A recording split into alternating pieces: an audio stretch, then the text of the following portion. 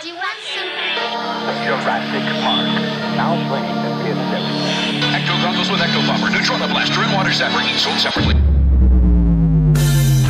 From the corner penthouse of Spook Central all the way to Star Killer Base, this is Yes Have Some Podcast. Do I? Yes, have some. Yes, have some. You know, they told me you people were conceited douchebags. The only place in the multiverse where you can love the book, hate the movie, but still buy all the toys. I'm afraid you're just too darn loud. I'm not looking for a friend. I'm looking for a Jedi Master. What? Please remember to hold on to your butts and get ready to get stressed. With your hosts, Craig Goldberg, Abigail Gardner, and Jacob Walsh. There we go. Hey, everybody. What's up? Welcome to the... How does that happen? Pressing the volume button. We keep Jacob right with the beard today. There we go. Hi, everybody. Craig Goldberg here. Yes, have some. We are live. Because we're live, I'm going to ban John for dancing. This is Footloose rules only. Thank you. Yeah. John, you're dancing like a white guy. Stop it. It's very upsetting. I got that part from my dad. I'm sorry. I'm just going to keep pressing the wrong button. Hi, everybody. Craig here from Yes Have Some. It is a Wednesday night. It is not. It is a Tuesday night. Tuesday. Doesn't matter. Normally, we'd be doing toy anxiety, but tonight we got Ghostbusters anxiety. More spoiler discussion, theories, reviews, thoughts, musings. We got friends joining us, but let me introduce my co-host, Abigail Gardner. I went to the Muppet Museum today. There you go. Center for Puppetry Arts in Atlanta. Major shout out. I'd love to show off the stuff I got, but tonight it's all about Ghostbusters. Tonight's about Ghostbusters. And we got the chat going. Let us know how we're sounding. Hello, everybody. We'll say hi to everybody in a second. Jacob, how are you, man? I'm well. I'm ready to talk with Ryan and John about this magnificent movie. This masterpiece. Ryan Dole, what's up, man? Hey, no, nothing. We're about to get another big storm here, I think later tonight. And that big storm is named Clint Barton. Because Hawkeye's going to drop at midnight my time. I'm super excited. Also, my favorite Ghostbuster is Egon Spengler. My favorite piece of equipment is the Proton Pack. And my favorite ghost is what from the real Ghostbusters. What are you doing? Yeah, it's like, this is his dating profile. No, man. Are we doing like an AA meeting kind of thing? That's what I was thinking. Are we just kind of like... Is that what you do at an AA meeting? Do you want to chip in? You're not allowed to talk about what you do at the AA meeting. I'm going to set a couple of ground rules. We've got 5 people. Club. I don't want anybody talking over each other. I will mute you. I will boot you. No, none of that's going to happen. John Yerkeva, dude, how are you? Just scare us before you ask us how we're doing. Kurt's in like. I'm just a little worried about what to say now. I'm doing well. You know, I can't complain. It's been a couple of weeks of craziness and excellence, and I'm excited to be here with you guys. Good, man. I'm excited that you're here. We were all. John was with us with the YHS crew in New York. Ryan saw Ghostbusters Afterlife the same night. They did a screening in Vancouver with the Ghostbusters of British Columbia. And some of the crew that was there as well that were flown in from Vancouver, like film sets, to go work on that one because they don't have enough people and they don't have enough film professionals in Alberta. So that makes sense. They did a screening for that and they invited us along for the ride. So nice. It was kind of like you can't go to New York, so here's a pity screening. It was nice though. It was super nice. They didn't even they just showed Ghostbusters 2. Just half of it though. Yeah, I would have been happy to see that. Watch this. Still haven't seen it in a movie theater. I'm going to borrow a little move that we see on our friends at Geek Dad Life, and I'm going to acknowledge a bunch of these people in the chat to let them know that we're happy they're here. So only because of Geek Dad Life. Jason, how are you? Justin, how are you? Megan is in the house. Great to see you, Megan. Tony Taylor of Tony Taylor Toys. Not of Toku Toy Town. There seems to be some confusion. Those are 2 separate entities. There can be more than one toy store. Blue Chainsaw Man, Capital P, and others. Oh my God, Michael Koski is here. Look at this. Whoa. It's a party. Oh, hi, Hal. Phillips. Is Hal here? He's right there. He is. Right there. Way home. Hal, I asked you to step in for me and take over my shift tonight because I was tired after the museum. Jose, how are I'm you, enjoying man? myself, though. Thank you for saying you would have. Yeah, we got a lot of people here tonight. People are watching. People are so excited about this movie. The discussion is everywhere. We did our full, we've done 2 spoiler kind of breakdowns so far. We're going to dig even further tonight. I've got screenshots to share. Good. All right. So we'll just give the So warning. straight spoilers all the way. Spoilers. Here we go. We're going to start Ghost off. Egon. Disgusting how many Straight spoilers. up spoilies. Egon is now a ghost. He's hanging out on the farm, and he's making people cry. But John and Ryan, you guys have not had the chance to really dig in and talk about your thoughts and feelings about the movie in a public manner. I like this. Look at this from Gerard. Suck it in, y'all. It's the YHS crew. I like that. That's a shirt. Put that on a shirt. Hi, Gerard. Suck it in, everyone. But I do want to get your guys' thoughts. I want to dig into this. So, Ryan, I'll go to you first. You've been looking forward to this movie as much as any of us. You're a diehard fan. What were your first impressions coming out of that screening? It kind of come out of there like you do have that initial shock of like, holy shit! I just watched a Ghostbusters movie, right? Because that really does happen, and it does take you kind of like that moment because you kind of leave and people are cheering, but then people get like quiet because now it's like they're kind of soaking in the emotions like a sponge, right? And sometimes you don't know how you're going to necessarily release it. But I remember it's like, I just remember just being like, wow, like, holy shit. Cause it's just, it gave you so much. Yeah. Like it actually blew me away with how much that movie gives you as a fan. Right. It's almost overwhelming because you don't get that with a lot of legacy sequels. No. None. Right? Like Jurassic World doesn't give you we went for a ghost soak. Absolutely. We got soaked in Ghost. Yeah, exactly. Yeah. Right? Like it was. Yeah, as a Ghostbusters fan, it's incredible. But as a fan of movies, also, it's like checks everything. Absolutely. It checks all the boxes of just like there's this level of action that just kind of like gets you elevated just enough. But even when the action's happening, he's still managing to tug your heartstrings. Mm-hmm. So your adrenaline is conflicting. Did you ever think you're like that Ecto going through the field? I never thought I'd see a Ghostbusters movie, especially with Harold Ramis having passed, where there are 2 lines in the movie where Ray Stantz says the line, Egon Spengler can rot in hell, and Callie calls him an asshole. What kind of Ghostbusters movie is this? What are they doing here? But I love it. I love it so much. I love it. Yep. It was great. Representation of people. John, you basically like Ghostbusters more than any human being I know, including all 5 people here. And the cross rip. Ooh, hey, I'm not trying to start any fights, but I do love Ghostbusters. I am. I'm going to start a fight later. Believe it. John, I know that you have fantasized about this day. You've dreamed about it. So I was with you. I know you liked it, but I want you to kind of walk us through some of your, some of your high level emotions, what your expectations were. Were they met? I just want to know. I want to get inside that brain. I want to know what's going on in there.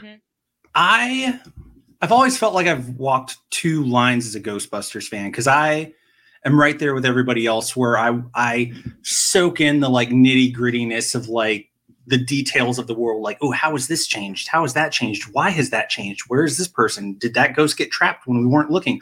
All that kind of stuff. I think in general, everybody geeks out about, but I've also I am just a huge movie fan and a huge storytelling fan, and I'm drawn to really good stories. And I've always wanted a movie like this, or a movie, TV show, whatever form Ghostbusters was going to take next. This is the kind of story that I've always wanted, in the sense that I wanted it to embrace, to me, what Ghostbusters felt like, or what I remember it feeling like when I would enjoy it as a kid, whether it was rewatching the movies, watching the real Ghostbusters, watching Extreme Ghostbusters. There was always this sense of wonder and this feeling of like how much it meant to you to be able to just kind of bask in that world, whether it was for an hour and a half while the movie was on, or half an hour for a new episode of the cartoon. Just that feeling of losing yourself in that world and it feeling real, and it feeling like everything was fully fleshed out and everything was more than just we laughed a little, and we busted a couple of ghosts. And it was great because, I mean, even since the first movie, you know, we've all dreamed of like, well, how did they meet, you know, whether it was in college or high school, or what is it like when they have downtime? We wanted to know more about those people, not just in their role as Ghostbusters, but those characters as full human beings.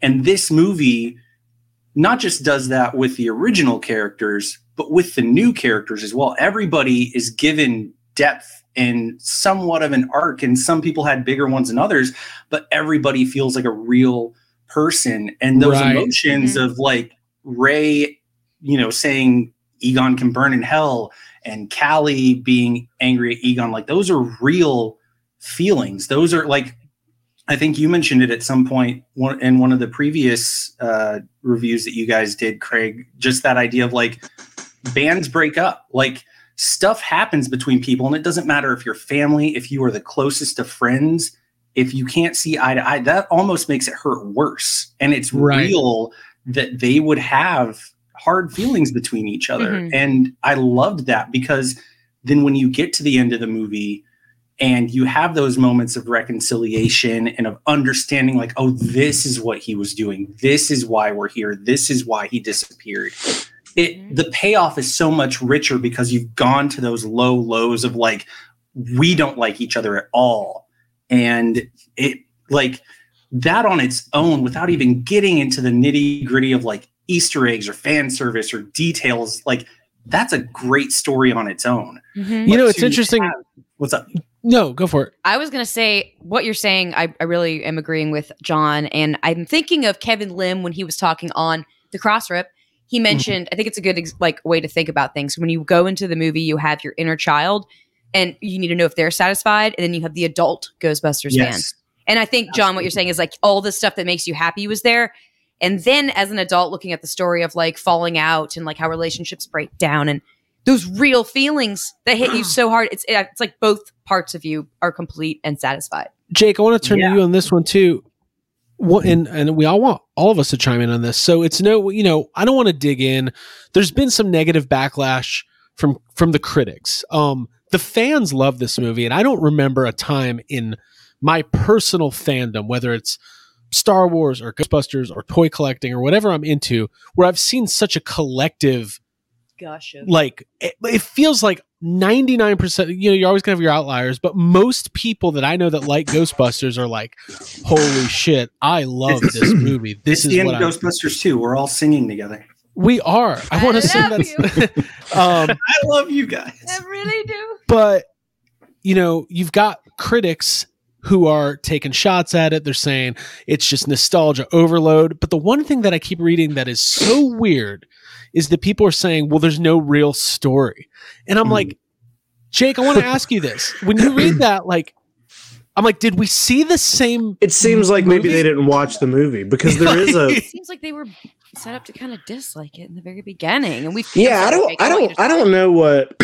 I don't know what critics are. I don't know what the deal is. It almost seems like it's a secret society of people who maybe have their own chat, and they say like once the trailer comes, they're in critics chat, and once the trailer comes out, they're just like, all right, guys, what are we thinking for this one? And they're like, no, this is a no. We're like, okay, having a bad day. No. Right, I don't like it because it is weird. Like, you know, being a part of so many other fandoms and especially Star Wars over the last couple of years, like those movies, when they come out, you're just like, everybody is so divided on, you know, like if we started talking about The Last Jedi right now, it would just be a big, weird conversation. 5 different opinions for sure. And that's kind of how you think everything's going to go. And then also with Ghostbusters, like, I don't want to talk down about Ghostbusters as a franchise, and like this isn't me, you know, talking down or saying anything bad about Ghostbusters, but there hasn't been, you know, a movie in 30 years, and then, you know, there's a lot of the reboot was so weird, and there was so much controversy, and there's just like a lot of drama around that one. So much, there's just so much crap. It feels like we've been through kind of as a franchise. So the fact that Ghostbusters Afterlife is out and everybody's like, this is perfect, is insane. Right. It's insane to be like that. Is this the best case scenario? It almost feels like a presidential candidate where like everybody in the country on both sides goes, everybody's like, okay, yeah, we like this It's a one. decent movie. It's weird because it's almost felt like Ghostbusters and figuring out how to push it forward has felt like hitting a moving target, because in a lot of ways, this movie, generally speaking, because obviously the nuances and the details are very unique to Ghostbusters Afterlife, but generally speaking, like it basically has Junior Ghostbusters in it, and it's kind of like Extreme Ghostbusters, but those are both things that most people, at the very least when they came out, people hated that. And so like as fans have grown up, as attitudes have adjusted, as we've come to terms with like, okay, well maybe, you know, the guys are getting older, we can't really have them as much being like the active, like let's run around and bust ghosts and that kind of stuff. We needed someone to come in and like look down the barrel and wait for like all of these things to line up and take a shot and hope they could hit everything at once.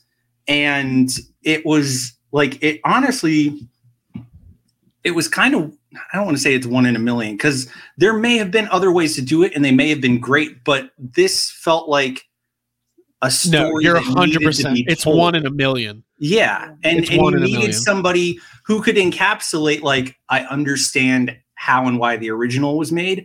I understand it from the perspective of someone who is younger and fell in love with Ghostbusters and really embraced the concept and the world and the fantasy of it and the lore of it that is celebrated so much here.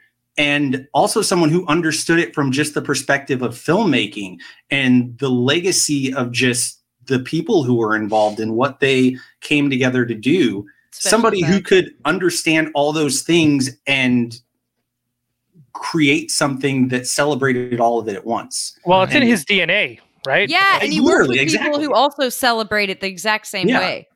Yeah. Somebody asked Jason Reitman in an interview if, you know, when he came up with this concept of Phoebe and Trevor, like, could you imagine making this movie if Harold Ramis was still here? Like, does that story work? And he was kind of like, look, there's no real way to answer that question. Yeah. Because the sequence of events that happened, everything that has happened that led up to Afterlife being made is the reason why it exists, right? So there's a million other ways this could have gone, and there's a million other ways where Jason Reitman just never makes a Ghostbusters decision you've movie. made has led you up to this point. Right. So there's an alternate history where Paul Feig doesn't make Answer the Call, and the Russo brothers make a Ghostbusters movie, and they don't make Endgame. So there's a lot of weird sequences. Ryan, you're a diehard Star Wars fan. You've been pretty critical of the sequel trilogy. One of your quotes to me over the last couple of days was, this movie, Ghostbusters Afterlife, did everything that the Star Wars sequel trilogy didn't do. I kind of wanted to explore that, not to put you on the spot, but I kind of want to know what your thought process is behind that, because it's an interesting thought, and I kind of agree to a certain extent. The first person to ask me what I thought of the movie was Kevin Lim. Vancouver's own Kevin Lim. Yeah, I mentioned. And great voice. Great voice. Radio guy. Yeah. He's the best. Radio guy. Yeah, and he's that was the first thing I said to him was that. And he was just like, whoa, because like, again, it's like, that's a big statement to make. But I think like they had everybody there in the same room. And at the same time, they didn't try to have the old guys. They didn't have the Easter eggs in your face or try to drive the story necessarily. Yeah. I could have watched that whole movie without the old guys showing up and I would have been fine. Yeah. Like actually probably it still would have been good. Right. Even like, because it exists on its own. Well, I kind of forgot that they were even coming up because it was like, oh yeah, we have, like, it just never occurred to me while watching because I was already so invested into Phoebe and podcast and Trevor and Lucky. And I was already, and Carrie Coon, like everybody, right? Like I was so invested that I kind of forgot the old guys were showing up. In fact, I didn't even realize Slimer wasn't in the movie until I got a text from my buddy saying, hey, Slimer wasn't in that. And I was just like, all right, guess what? No one fucking cares. It's not because you forgot. It's because there was no, like, this movie doesn't work without Slimer. It's like, it doesn't It doesn't. Slimer if is your movie doesn't work no because movie of works without a Slimer. story. The movie's not a good movie. Slimer only worked in the first movie. He did not need to be in Ghostbusters 2. Absolutely not. And we all know why he was in Ghostbusters 2, because it was to sell High C. So drink High C. Please send me an Ecto Cooler. By the way, speaking of, we got some Ecto Cooler sad comments coming up a little bit later. Yeah, Jacob absolutely. Walsh. Nice. Keeping it But yeah, full of anxiety. I still think now, like, we gotta, again, this all comes like how Star Wars did it wrong too, where it was like,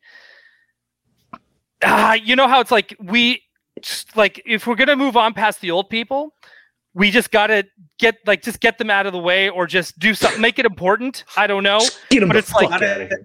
Old people out of the way. seriously, No, you got But they made them right now important. is Muncher. I know what you're saying. You've got to invest. If you're going to introduce new characters, you need to let those new characters have a story. And I think throughout all of the Star Wars sequel trilogy movies, Rey and Finn and Poe and all of them, they have moments that are really cool, but the story never got to be theirs all the way up until the end when they're just like, Palpatine's back. Whereas, like, yes, people have compared Gozer coming back to Palpatine coming back. Look who we got out and dusted Did they? Because I will fight that shit. People have said Hold it. on. It doesn't. It's not a good comparison because Jake's next. Gozer, like, it's built We into need a the lore, talking and they stick. explain it, and it makes sense. It's not out of nowhere. It's built into the story. Whereas, like, and this, none of this is to like poo on Star Wars or anything, but like they kind of did pull Palpatine out of nowhere. Okay, but this is the real word. okay. But the reason that this works better than Star Wars is all of that you said, but also I think Force Awakens is almost a perfect movie. It's a good Force movie. Awakens is great, but Force Awakens is the first third of Ghostbusters Afterlife. It's setting up a story. The problem is that with Star Wars, there's 500 people behind the camera writing, directing, having their ideas thrown in. Star Wars, the problem with the sequel trilogy is that it feels like just a product. It just feels like we need to make a Star Wars movie to make some more money. But Ghostbusters Afterlife is a very, very personal thing to Jason Reitman that he wrote. He has a connection with since he was a child. He knows all these people personally. He knew Harold Ramis. He knows Violet. He knows Bill. He knows his dad. It's a personal thing that him and Gil Cannon sat down and wrote together in Ghost Corps on the floor playing with toys. Right. And Yeah. that's why Ghostbusters Afterlife is... yes, it's the underdog. It's Daniel Bryan. Like, they're doing... None of that. That's what I'm saying. I don't know who that is. It's a wrestling reference. It's not bad. But I was going to say one thing. It's not it's not bad. I think you're all touching on something really important. Mm-hmm. This is a singular vision from Jason Reitman and Gil Cannon. Not too many cooks in the kitchen. There's not too many cooks in the kitchen. And when you have a singular vision, look at Mandalorian, Jon Favreau and Dave Filoni doing something where, I'm sure there's, story teams and writers' rooms and things like that, but they have a story that they are telling that they are not going to be compromising. Mm-hmm. You don't get that with a Star Wars sequel trilogy. You have the plan for the Star Wars sequel trilogies. We're going to have J.J. Abrams do one. We're going to have this guy do one. And by the time you got to the end, it was like, what was that? What was the story? Yeah. What are you doing? Yes. Like, the reason why Palpatine coming back feels hollow is because it's clear that was not the original plan. There were no seeds planted. It no was not earned foreshadowing. either. Exactly. Right. It wasn't an earned return. Right. The story that Afterlife tells, I don't want to focus on Star It Wars was anymore. like bringing Undertaker back What are you doing? at a wrestling event. Thank you. It's true. We all know Undertaker's coming out of the casket. Okay. Yeah, it's true. It's good. All right. It's good. Wait, he's coming out of the casket? Yeah. There's an alternate take of Afterlife. I where it's support him. Where it's not. He's coming out of the casket. I like cat that. named Undertaker. It's 2021. He can definitely come out of the casket. No, but listen. Okay. Sorry. Hello, Abby. Continue. Okay, you with us? I'm with you. Everybody Been good? here the whole time. When they retread some of what's going on in the first Ghostbusters movie, it actually, to me, it empowers and makes the story of the first movie even more important because Ivo Shandor had this plan. that we know more about now. We know where the selenium came from. We know where it was mined. We know it was manufactured. How they got it from Oklahoma to New York. Maybe there's an Oregon Trail style movie where they're just give me that movie. Gozer worshippers on the trail. Yeah, shipping covered the wagon. selenium. What is it, the 30s? No, but 40s? seriously, in all seriousness, called. because Ghostbusters is the most serious thing in the world. Looking for the tablets.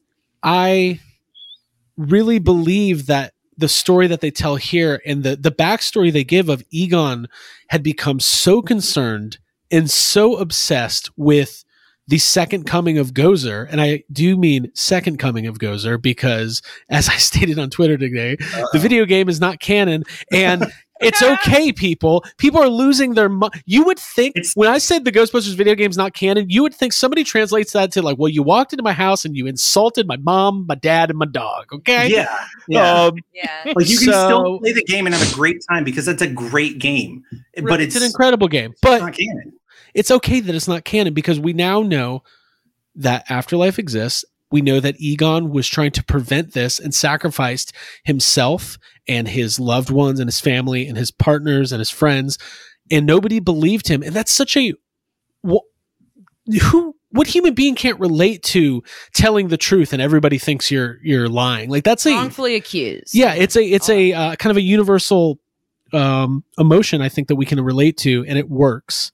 Yeah. I personally believe that the story told in Afterlife makes the events of the first movie that much more exciting, and it just added to the lore of the Ghostbusters universe. And that is what I want as a Ghostbusters fan more than anything. You could put Jason Sudeikis and even Paul Rudd and whoever and all the rumored people over all the years. God, what was her name? Who's the one from Bring It On? She was always rumored to be Major Crush. The doesn't matter. Somebody tell us the name of the actress who was always going to be rumored to be in Ghostbusters. Eliza Dushku. Eliza Dushku. Eliza Dushku. Her wearing proton packs and stuff, like at a convention or whatever. Yeah, that must mean something. If you don't have the right story, it doesn't really matter who the actors are. And that was always the problem with the last movie. It wasn't the cast. It just wasn't a great story, and it wasn't a continuation, and we're not going to get into all that. So, finished. By the way, we got to say, Ben Eady is joining us, and he said right here, I can drive to the mine in less than an hour. Oh my God. And I love that. Oh my God, dude. I got to get, I hope he doesn't now. I hope he doesn't get mad at me for saying this. Ben is a great guy. He was the prop master on Afterlife, and he's been doing the Adam Savage videos. He's just a coolest guy. He supports YHS, and we love him. And he's going to be joining us next week on the podcast to talk all things Afterlife. And we're super excited that he's here hanging out. Yeah. I'm all over the place. But what I'm saying is that, and I'll throw to whoever wants to comment on this next. I feel fight for it. I want to give John and Ryan some more time. Okay. The story that they're telling and the story that they told was so emotionally satisfying that I left the movie just absolutely so excited about the lore and the legend of the world of Ghostbusters. Just speaking of digging deeper, literally going down deep into the mine shaft and seeing all of that, like how it was lit and how it was practical. It was literally like, that was so satisfying. And I wanted to mention, I used to work briefly as a production assistant, and I remember everyone on the crew would the number one movie that they would talk about was Ghostbusters and how influential it was. I'm sure that's the case with most people in the industry. Put that out there.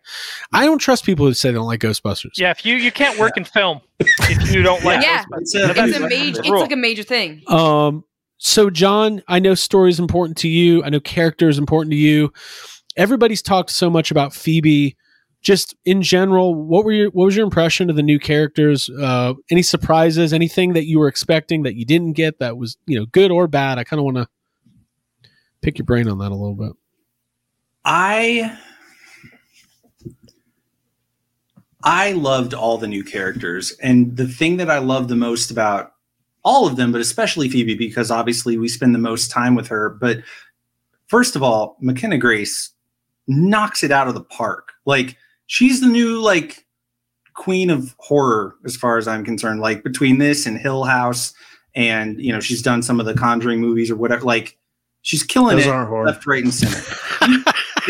You know what I'm saying, all right? Mm-hmm. But But as far as like the character of Phoebe, like there was something special about having the main character of the film be a kid, because she is learning about her legacy and learning about who her grandfather was, learning about what the Ghostbusters did, what they were all about, and realizing like all this stuff is potentially going to bubble up and cause issues again. And it reminded me so much of like being a kid and having like a Kenner proton pack, or if like you made one out of tissue boxes and toilet paper, or paper towel rolls or whatever, and just like having your Sorry, I was just imagining the kid who like, there's nothing wrong with a home built proton pack, but if it's made out of toilet paper, I don't know. I don't know, man. Built not bought. Depends on what adhesive you've got. But you know what I mean? Like having that stuff that makes you feel like a Ghostbuster, and imagining, like just remembering falling in love with the movies, with the shows, with the toys, imagining yourself being a Ghostbuster and like being in your backyard and running around and feeling that like in your veins, just like this would be amazing. And getting to see a character in an actual Ghostbuster story live through that, to like touch a proton pack and have like literally feel the weight of it and be a part of that story and bust her first ghost and all of that. Like it hits on two levels, because mentally like you are watching the story of Egon's grandkids. You're watching them become a part of this world, and odds are there will be more movies and they will continue to be the main characters and that kind of thing. But there's also a level of just that connection of like loving Ghostbusters as a kid and watching kids become a part of that world for the first time. It's like another thing that just grabs you by the heart. And it's like, I don't know how to put it. You're just in it and you're along for the ride. It feels sorry, continue. No, go ahead. It feels like a Spielberg movie, the way that you relate to the kid no matter what age you are. Yeah. The kid is having an adventure that's completely on like its own, separate from adults, that is like real and scary, and you're driving a vehicle and you've got the what I loved though, power and all there's that. always that thing in like 80s movies, like where are the parents? And what I loved is like the scene where Phoebe is using the PKE meter and discovers the Egon's lab. They show Callie is passed out drunk at the table. Like they show that's where mom is. I think the one thing that really connected me, I think on the next level for this movie was I grew up on a farm, like literally the next dirt farm over in Saskatchewan. So like, it was like literally like watching a mirror of watching like kids play Ghostbusters on a farm in an old barn. Yeah. Right. Like it was like, it was like watching my childhood at some moment. Like it was insane. That's and that's what I mean when you talk about like it. The movie felt like we remember Ghostbusters feeling as a kid on just so many levels, and it's a 1 in a million movie. Like there are so many things that had to line up, and to me, it just hit everything perfectly. But it also like the like what you're saying, John, about watching Phoebe reminds you of what it was like as a kid. After we talked to Jason, he mentioned how he wrote this movie with fans in mind and about like what it would be like if they were to see all that stuff. And like watching the movie after having that talk with him, it's like when you watch Paul Rudd's character, that's us. Yeah. Because he's like so excited about the trap. He's like, I've always wanted to do this. When he's stepping on the trap, when he sees the proton pack in the jail, and he's just like, oh, he knows what it is immediately and gets excited. He's like, oh, he knows the kids are in trouble. He knows this is bad, but he's like, oh, it's a proton pack. Oh, we better get a jailhouse. We better get a jail playset. We're not. Oh, yeah. Jail playset from GB1. You flip it around. Now you're in Afterlife. And you're in Afterlife. And it comes with an exclusive 2 figures, one of Carl Winslow and the other one of Lucky's dad. Yes. Okay. Yes. Okay. Which I think in my head canon, they're distant cousins, and there's going to be a movie where it's Carl Winslow's son. She is Lucky. Imagine Lucky has to move to live with her the Winslow family. Okay. And then there's a Lucky and Steve Urkel spinoff. I got a lot of ideas. It's Lucky Winslow.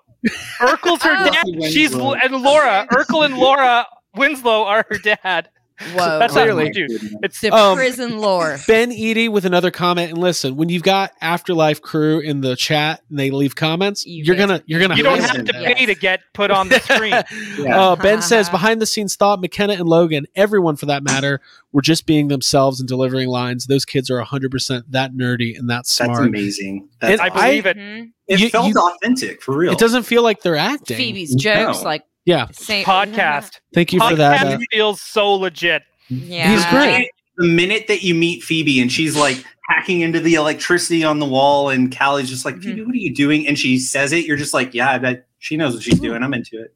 Jake, I've got a thought for you. There's been a lot of people, comparing this movie to old Amblin. There's the Spielberg comparison. It's funny. Yeah. When we talked to Jason, by the way, tune into the channel this Thursday for our exclusive interview with Jason Reitman, director and co-writer of Ghostbusters Afterlife, 9 a.m. on Thanksgiving Day. Yes. There you go. Get it before the parade. Right. This is the real parade.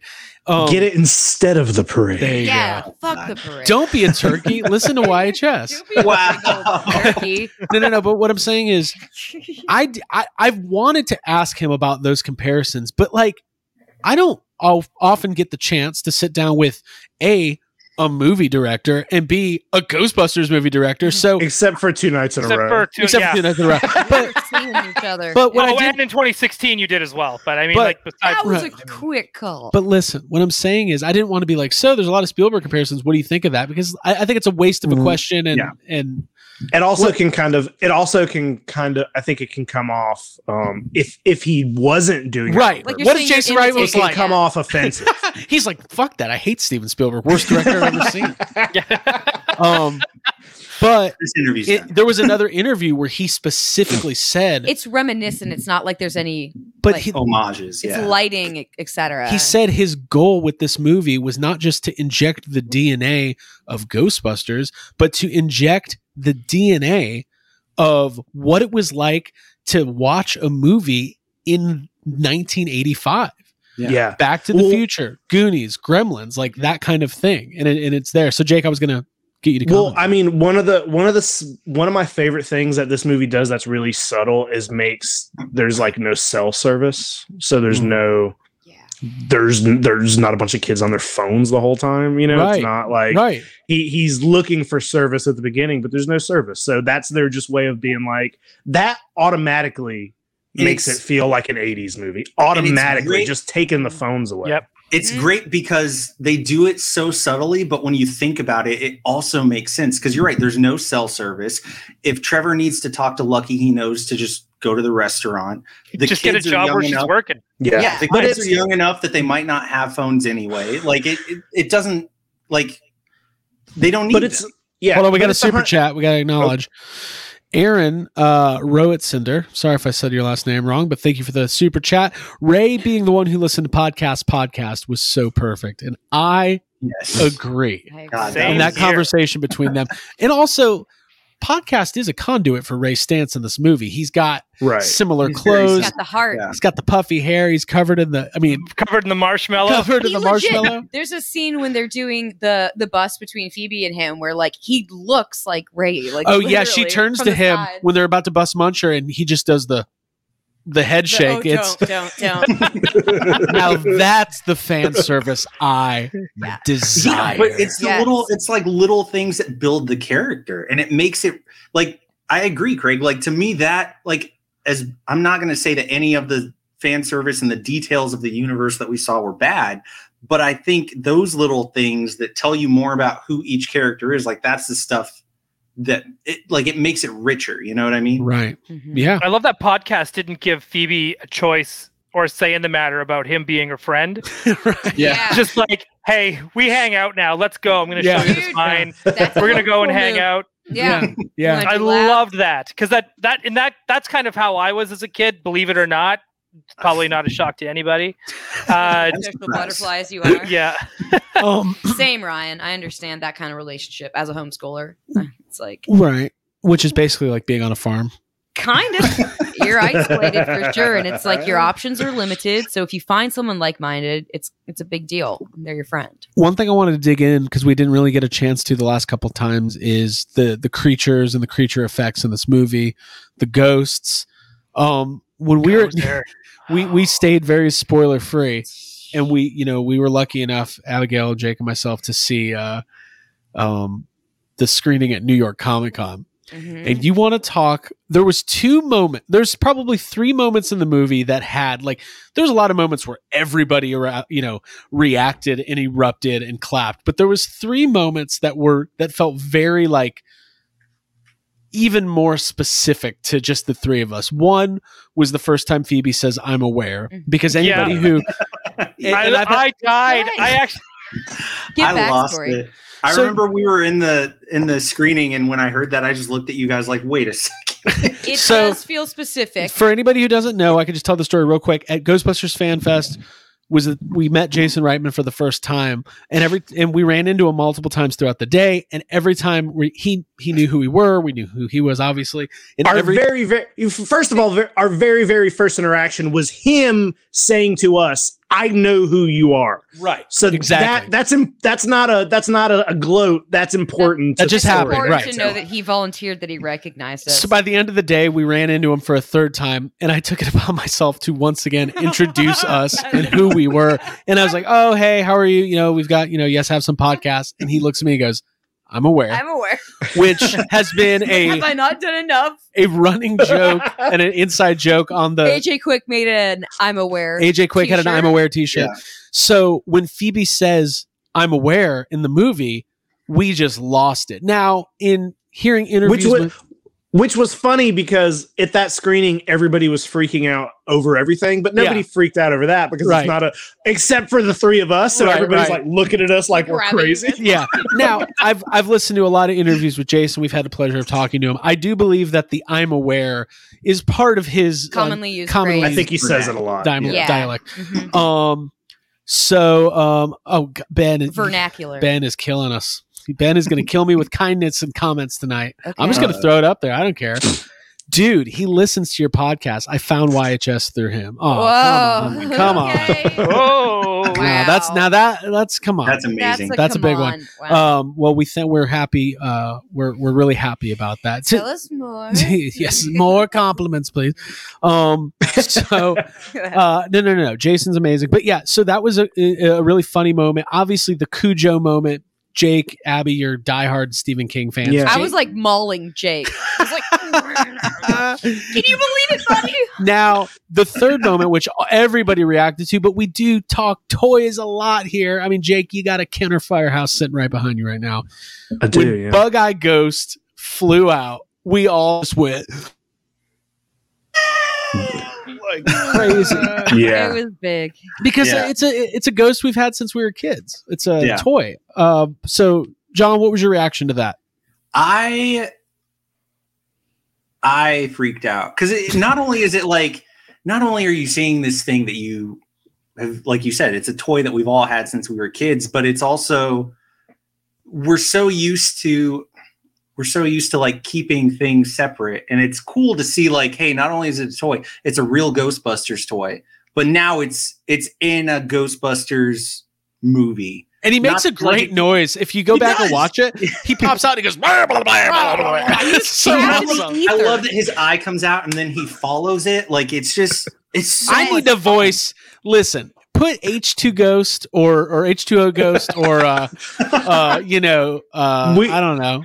Hey, that might be a funny YHS video. Is just the 3 of us auditioning to be voices of ghosts. And it's just cuts of all 3 of us making weird. You can be Granny noises. Ghost. No, because okay. I want to be Bad to the Bone Ghost. I'll be like. Okay. What about Tombstone Tackle? What if I was that? No, Ron Daniels is Tombstone. Ron Daniels is Tombstone Tackle.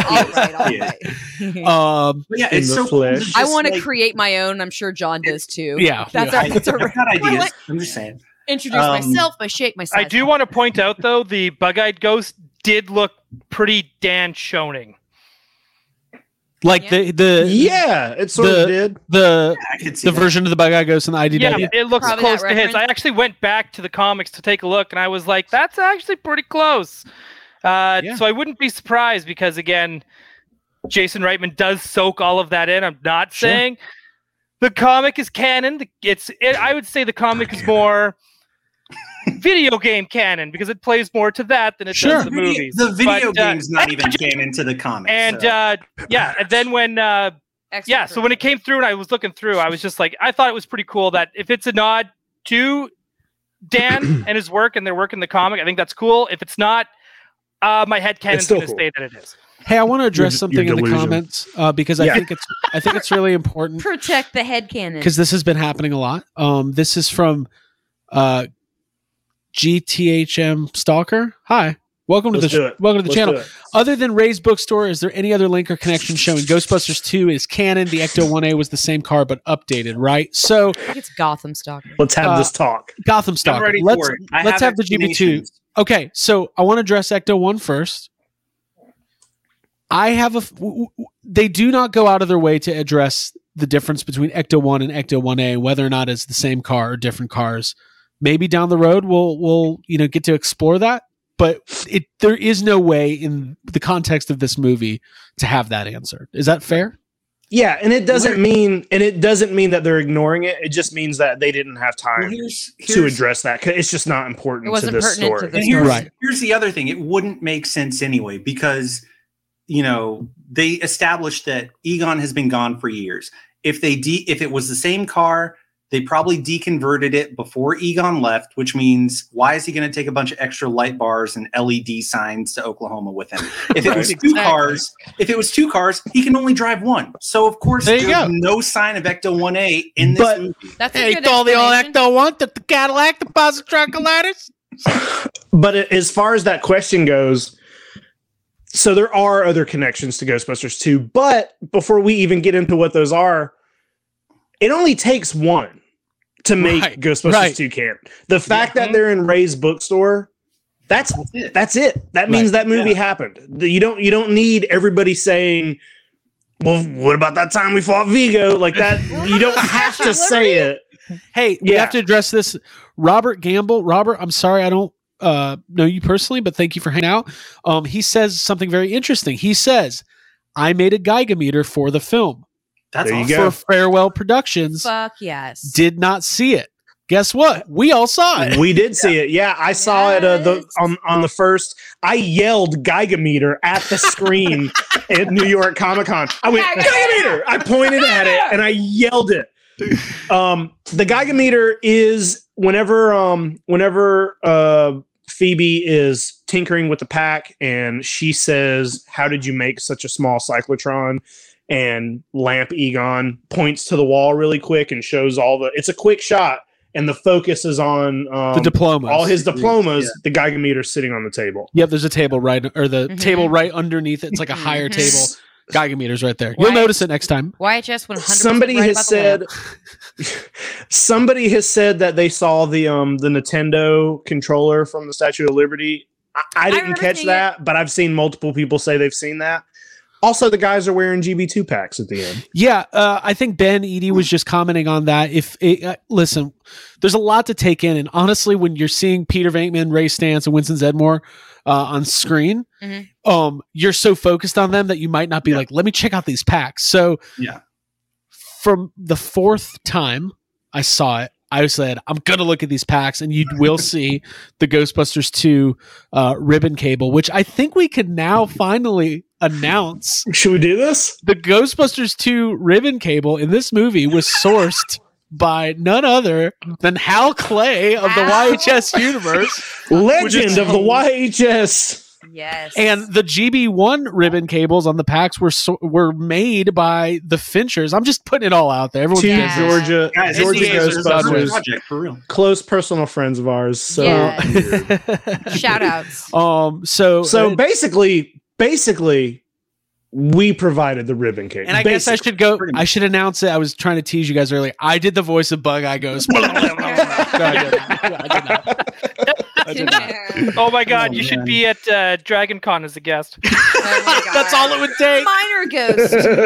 I love it. I love that. I'm like the front of the Dragon Con parade. There he is. He's just painted blue. Craig is on a float. Ghostbusters from all Carry a over. picture and just make the noise on a megaphone. Okay, please do that.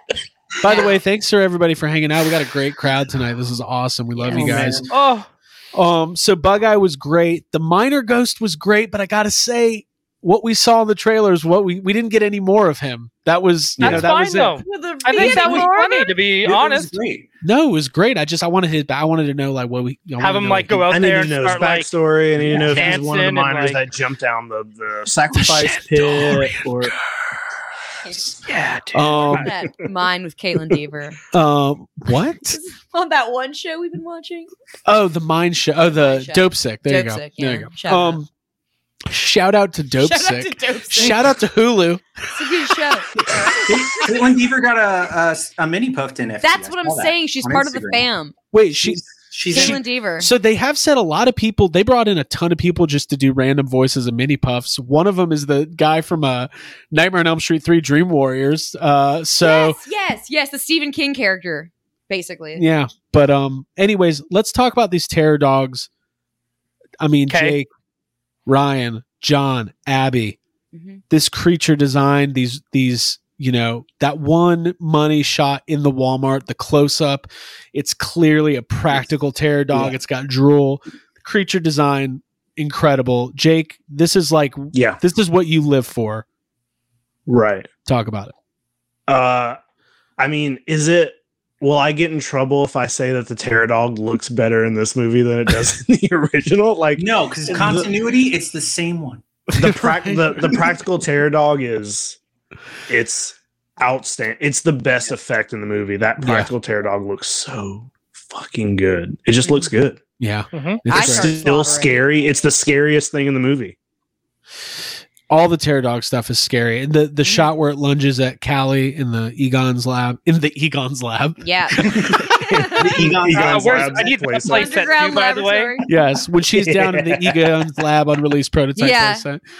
Dude, whenever I just want to state this, we've seen the movie now 4 times together, Craig and I. Whenever the spores, molds, and fungus show up with the light behind it, you always go,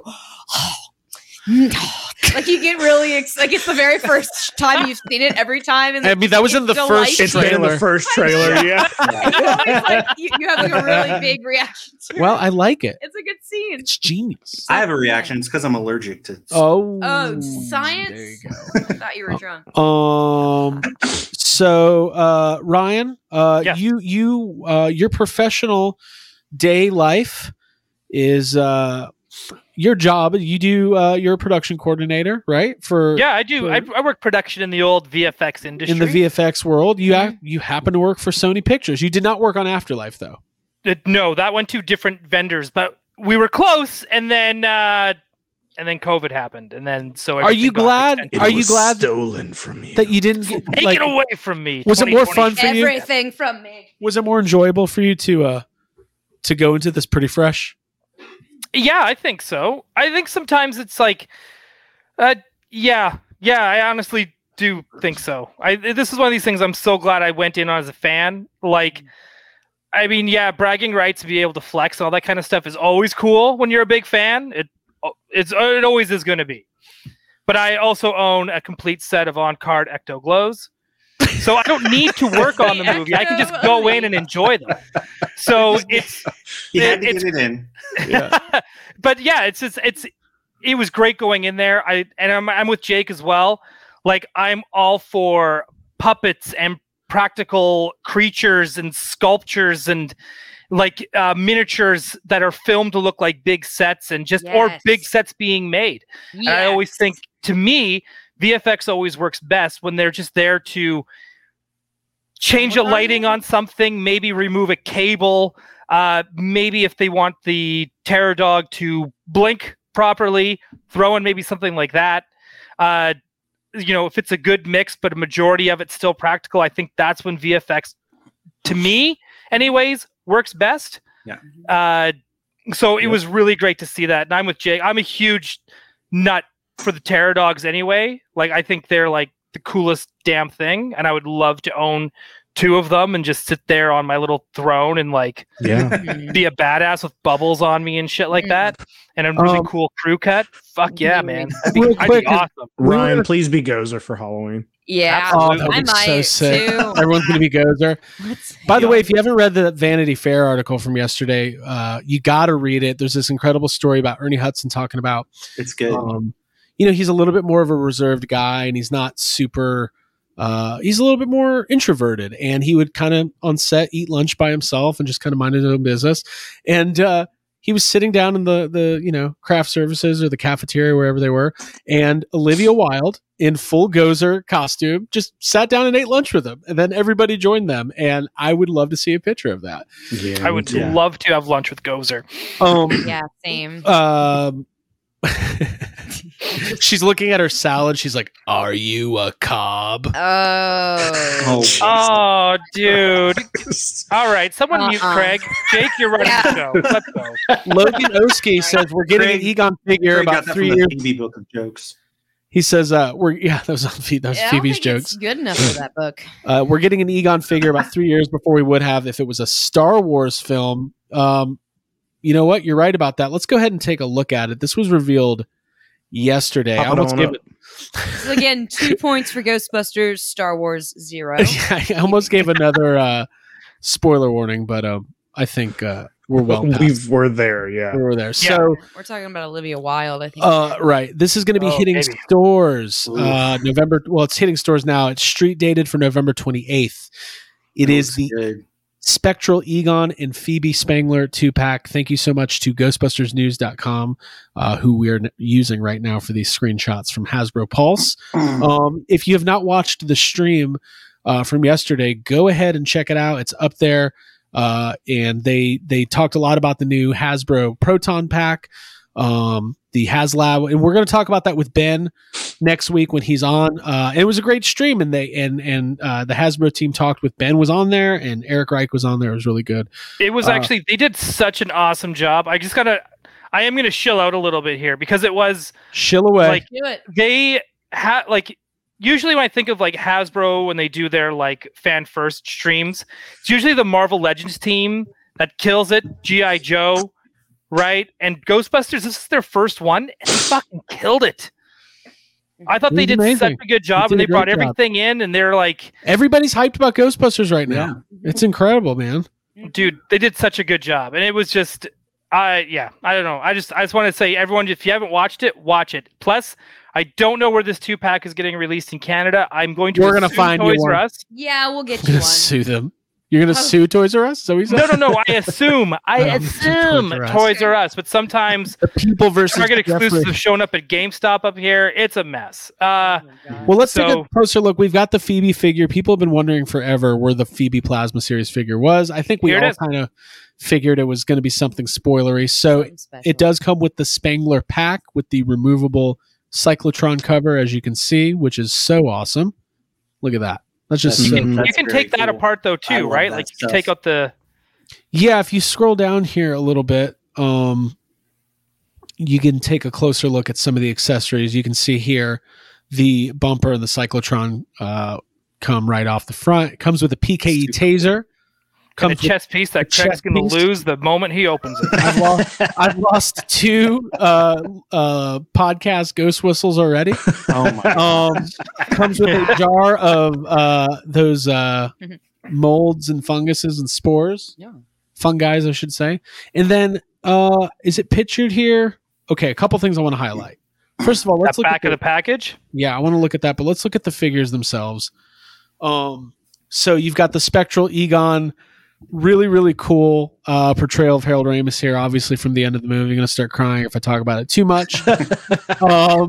But then you also have the spare Terror Dog head, finally. If anybody bought Tully's Terrible Night and also did the Build-A-Figure from Plasma Series, you would know that they're both, I guess, are they both the Zool heads or the Vince Clortho heads? I literally never know which one's which. But now we have the we're bad Ghostbusters fans. We now have the alternate head with the kind of the shorter horns, so you can have that all set up. And then, yeah, this is going to be out at Target. Now, the name, they called it you thought Tully's Terrible Night was quite a name. Now we got the family that busts together, which oh boy, stays together. It's okay. It's a name.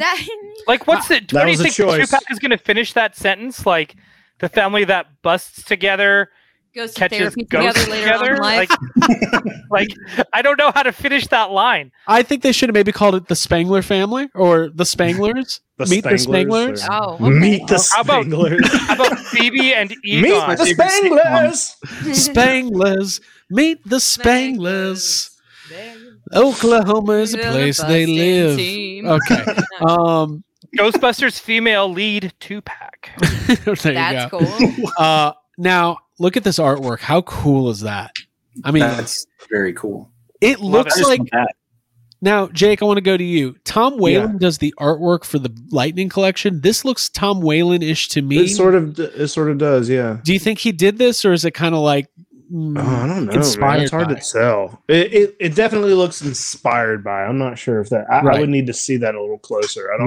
Right. I'm not sure that's it's him. Beautiful. Cool artwork though, and then this is where I really got mad. This diorama they have on the back. I need that playset. I want the cornfield playset there. So you need the cornfield and you need the Statue of Liberty. Yeah. Yes. From the real Ghostbusters commercial, because they exist. You just need to find them. You need to find them. Yeah. So shout out to Hasbro for putting together a really good set here. This is what it looks like in package. Again, they're hitting Target now, but they're street dated, so you're not going to be able to buy them. And they're also an exclusive, so you probably won't be able to buy them. So, there's 6 in my store starting today. A friend of mine was at my local Target and sent me a picture, and they had 6 on the shelf. That's crazy. He tried to buy it. They said no, and then they took them all off of the shelf. Oh no! Those are for me. So there I are am the one 6 who's in going to buy them all. Sunday morning, going to Target. It's really funny. If you thought Phoebe was socially awkward, wait till they meet us. The Bond family that busts together. So that was that. So that was the only new reveal, but really they're hyping up the Hasbro HasLab Proton Pack, which just looks absolutely incredible and is so successful. And last time I checked, it was well over 10,000 already. So on their way to 11,000. Very cool stuff. Now I've got some stuff to share that I wanted us to react to as we keep going here. If I can just figure, I'm still getting used to StreamYard here. It's all different, but we'll figure it out. Here we go. So if you guys can keep it, I can't see the chat right now. But anyways, there's been various team members, production team members, artists, people that were on set who are finally, after 2.5 years, or whatever, able to start releasing some of the behind the scenes stuff. And there's some really cool stuff coming out. So I wanted to share it with everybody and talk about it. Does that sound okay? Let's do it. Works for me. Let's do it.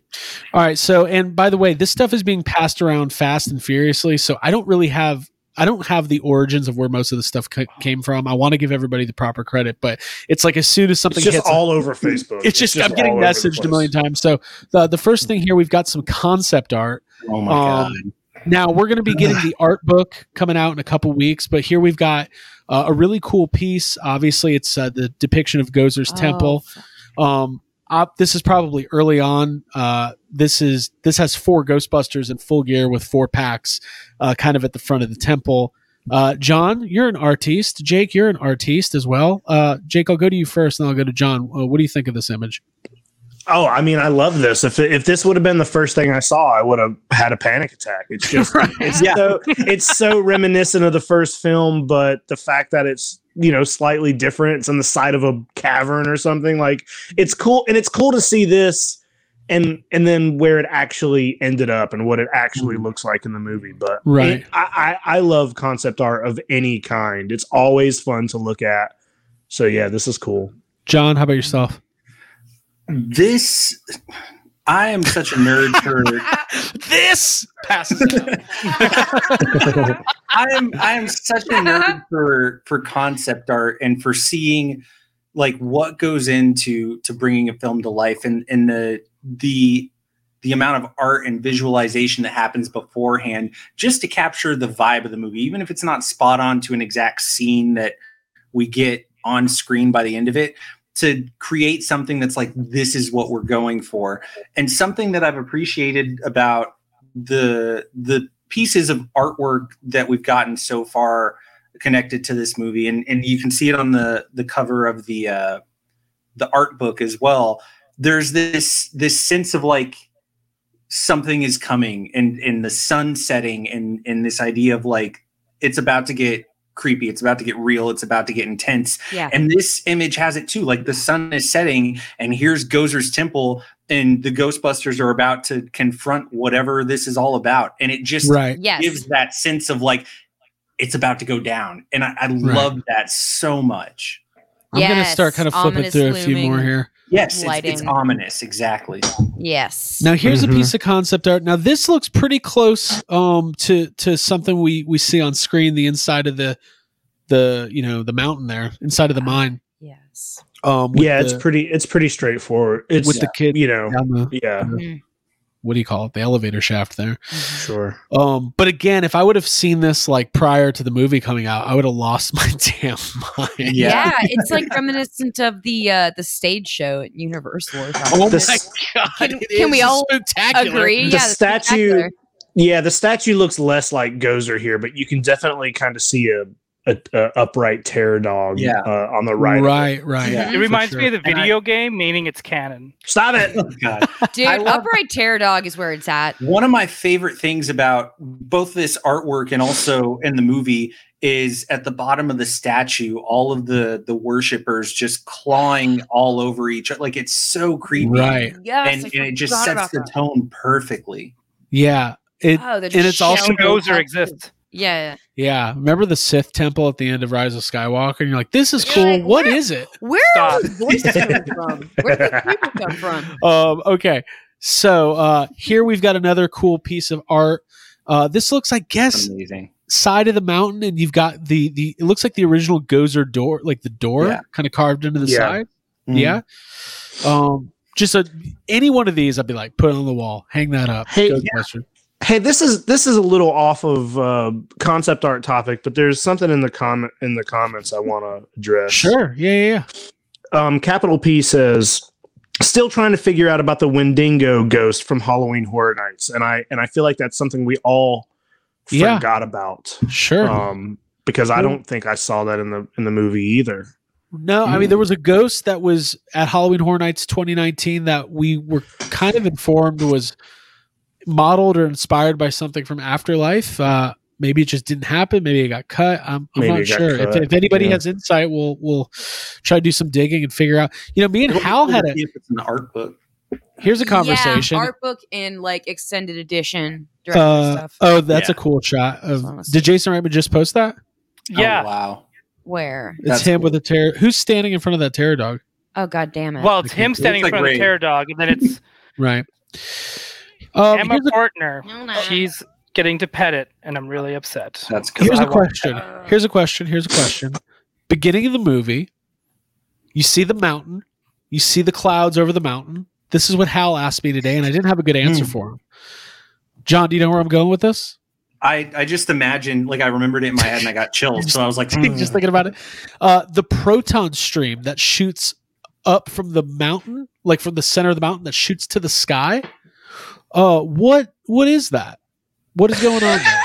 I wonder. So what we see that like Egon is getting away. He has trapped a terror dog, and he's running.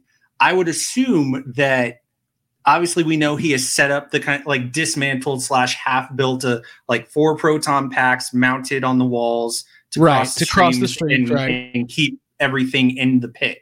I would imagine he went in there, and that might have been like him actually having a proton pack and firing like a stray shot as he's trapping the terror dog.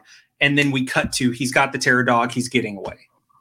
Yeah. Okay. All right. Sure. I mean, that's a good enough explanation for me. At first I was like, oh, that's probably, when the streams cross and then the, the earthquake happens, it somehow conducts a stream that shoots upwards. I was like, wait, there's no way that's what happens because everybody in the town would see that it's just 5 times a day. It's just Egon trying to trap. That's what it is. Note to self: I want to see that. Give me the inside. Yeah, I'll draw it for you, Greg. Thank you. I'll draw Egon's last battle. Just him versus Pterodog. It'll be great.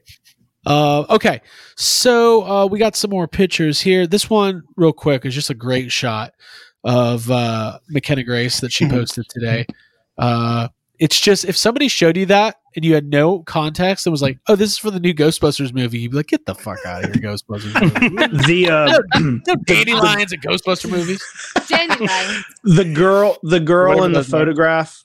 The girl in the photograph that you just showed, Ryan, from Jason. It's Emma Portner. It's the woman who was the contortionist who played Gozer in some scenes. Okay, right. Oh. Yeah, I like how Gozer kind of has... Ben I want to go through Bendham. Yeah, thank you, Ben. Yeah, Gozer is bendy now. People from Bendham's asked us what we wanted at Toy Fair. We should have said Gozer. Should have said Gozer. Well, we said Ghostbusters. Yeah, we did. We did. We told them Ghostbusters. We were like, Ghostbusters, or we don't give a fuck about Bendham's. Okay, these 3 started circulating today, and I just wanna look at them. Do it. Boom. Oh my god! Well, he's wearing those elbow pads wrong. So okay. Hold on. Sorry, Okay, I think we are.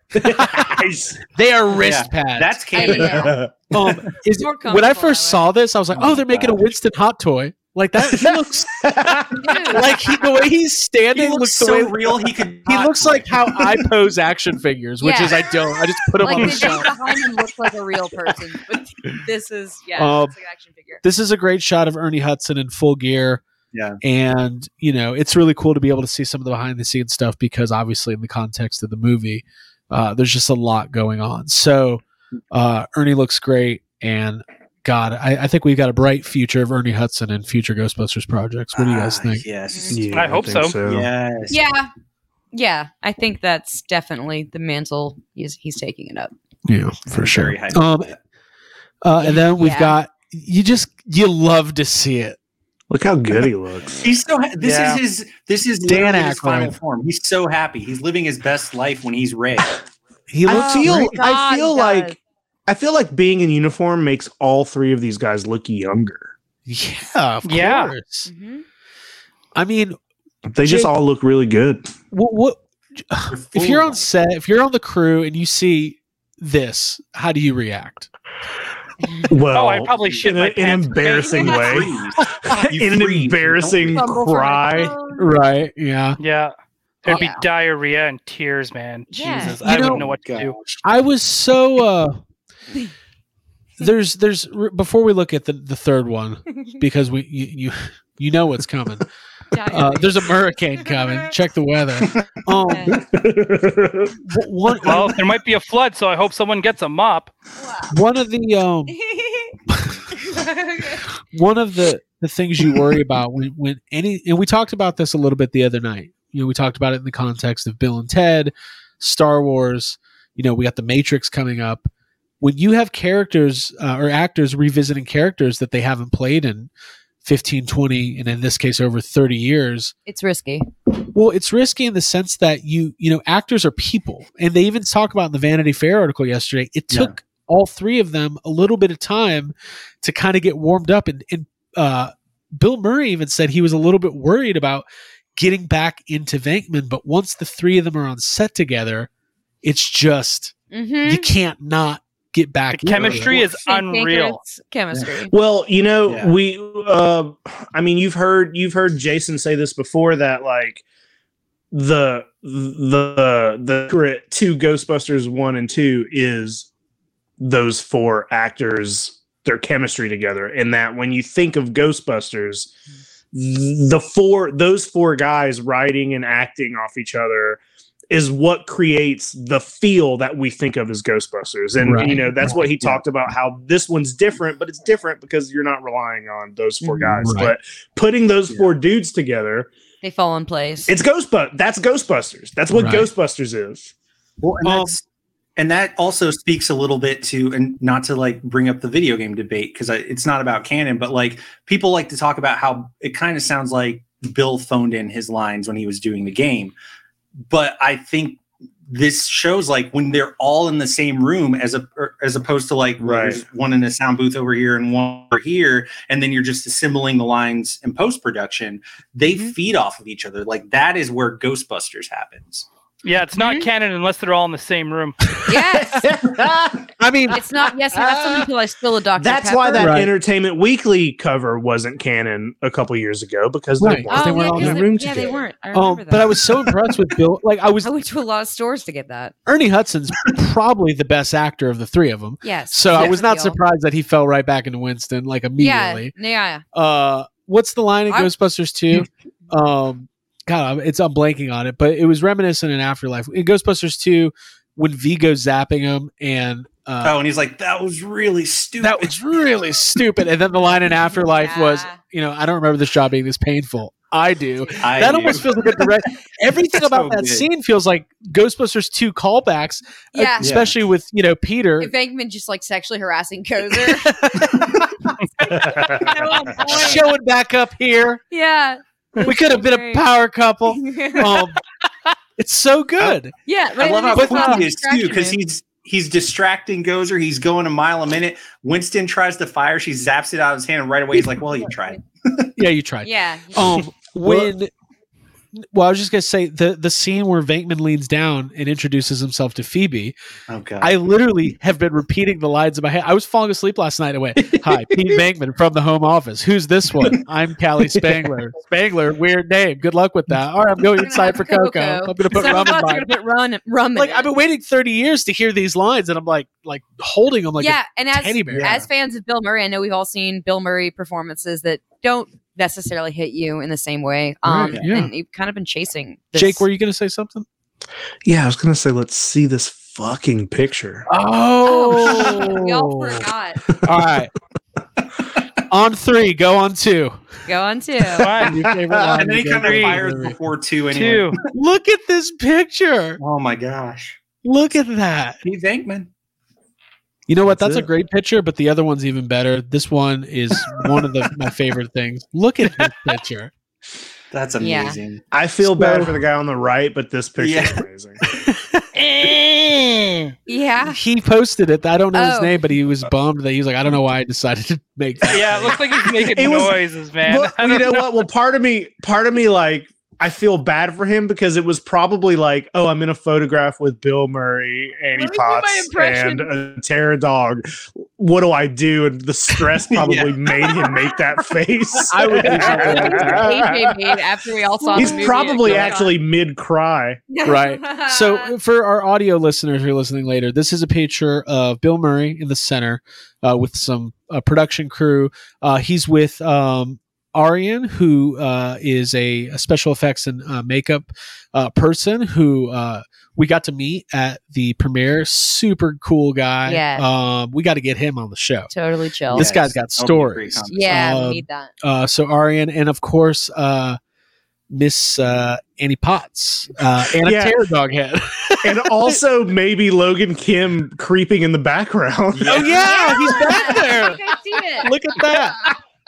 Ben Eady says these are the puppeteers. Okay, thank cool. you. Okay. I was hoping that podcast had his accordion. Oh, that accordion video of Logan Kim. We got to get Logan Kim on the podcast too. No doubt, it's inevitable. Yeah, we got to make it happen. We will change the name puppeteers of our podcast. His parents are listening. We could probably make a formal request. We got to go professional. Though, if you're out there,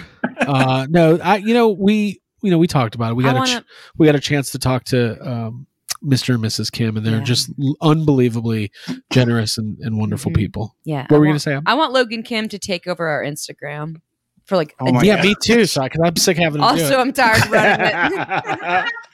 No, but I think that'd be funny. So those are just some fun photos I wanted to show and react to, and all of that.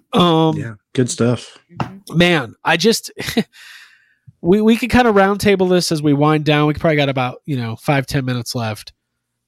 John, we're going to be talking about this movie for years to come. There's no way for sure to cover all the ground, but I think we're like slowly but surely chipping away. I feel better. I'm getting better every time. Okay. Yeah. Okay, so with that said, Abby, what is the point in the movie where you broke? Oh, Literally The Sony logo. the beginning, but I'll say it honestly, the chess game, like that literally got me so fucking hard. The desire to have companionship like that, and to see like special effects that are practical, like being a little bit scary and so believable. And also because Phoebe's just on her own, like it just kind of lost and sad and disconnected. It fucking got me. I mean, I cried when I saw Egon pass on. I think part of that is what you start. We have been all theorizing since the first trailers came out. Yeah. What will Egon's presence be in this movie? Will it just be by name? And then we started just the lamp. Then we started seeing the lamp, and we started thinking about that. So when you see the chess piece moving, you immediately it hits you. You're like, oh, this is what they're doing. Yeah. I need to emotionally prepare myself. And then when you get down to the lab scene and there's like the lights moving as Egon, and like this is like it has its own like human like movements to it. It's so I haven't heard this comparison, but some of the interaction there with Phoebe and Egon, there's a little bit of a reminiscence it's a little reminiscent of Beetlejuice in the way Lydia interacts with Alec Baldwin and Gina Davis. Are you clapping? There's a miniature too. I'm like, yes, that's such a good observation. They're clapping for me. Oh, there is a miniature too. Yeah, Greg gets a clap. What if the model of the farmhouse Beetlejuice was in there? Yes. Hey, come on! Get me out of here! Oh my God. Hey, listen, Dirt Farmer, you got to get me out of here. All right, that's the comic mashup that we need. Yeah. Oh, I would read that leaving for finally. sure. You scared her? He's like, these new people moved in. The mom said, pretty good. Oh, okay. Yeah. He's hitting on Callie. Okay. Yeah. Hey, you like to drink? I like to drink too. I like it. I like it a lot. You ate that? Sorry, I just turned this into my own thing. There's no mom anymore. Only Zool. Yeah. Oh, please, yes. I heard your mom was possessed. I like her a little better that way.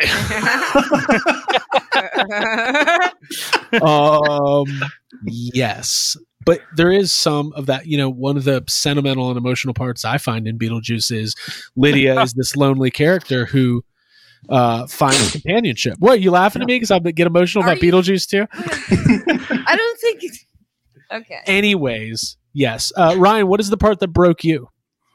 Well, I was already on the brink, but the part that just made me crack is when they're looking over at Egon and he's like busting, and then it kind of goes over to the guys. Yeah. You see their reaction when Ray's doing that, like where he breaks, that, oh my God, that Stay Puft moment. Yeah.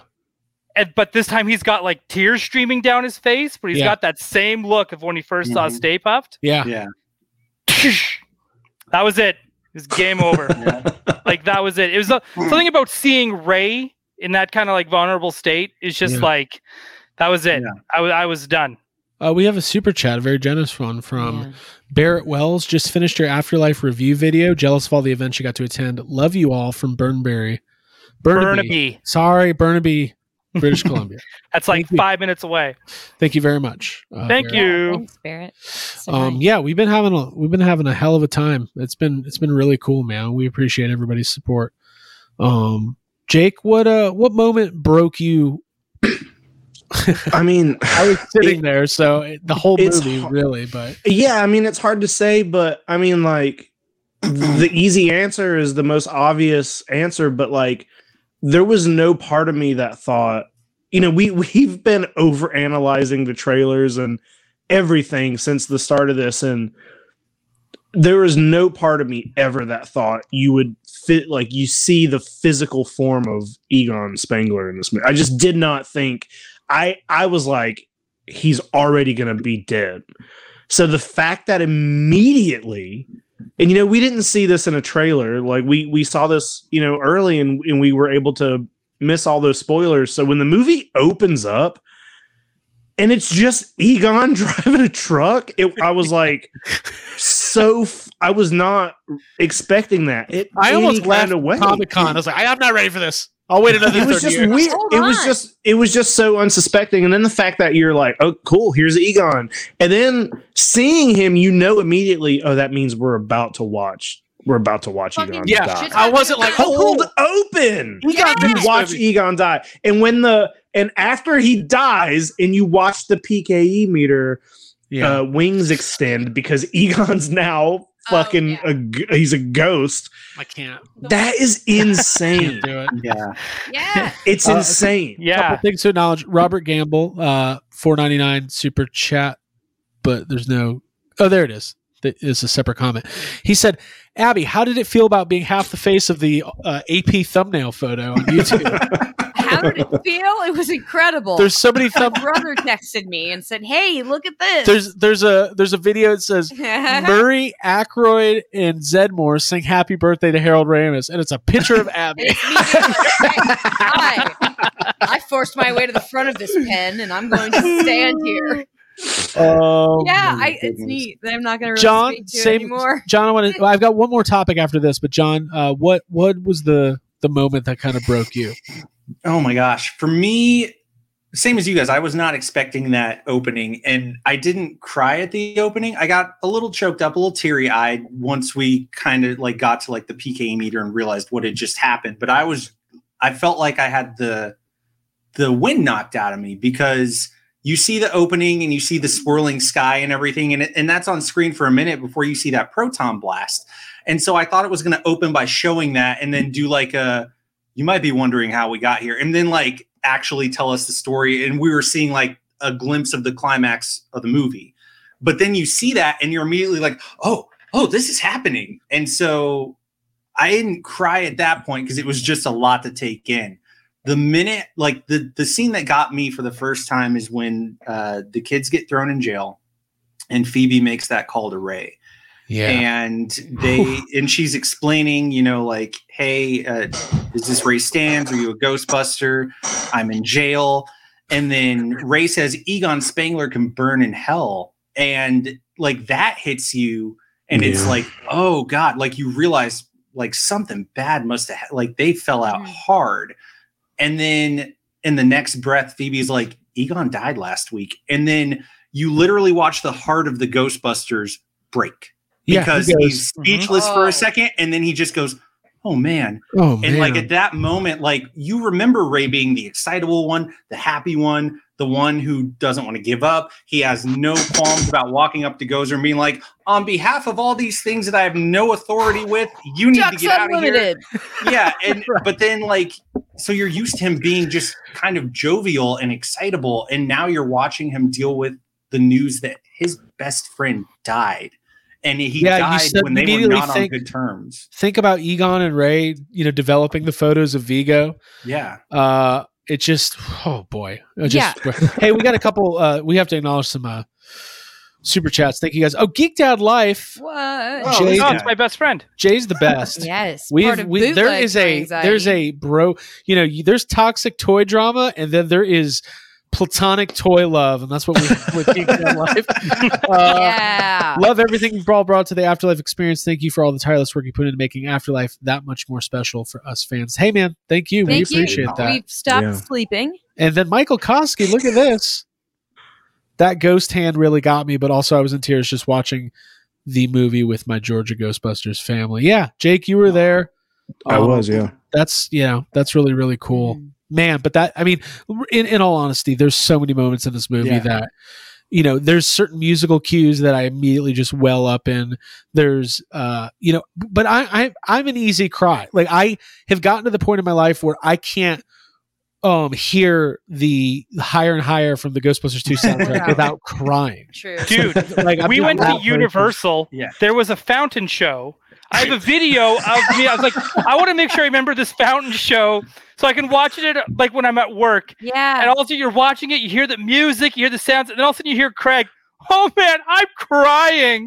This water's beautiful. And it is still, and like that there, like that on top of all of that, it actually makes it the video for me and my experience so much better.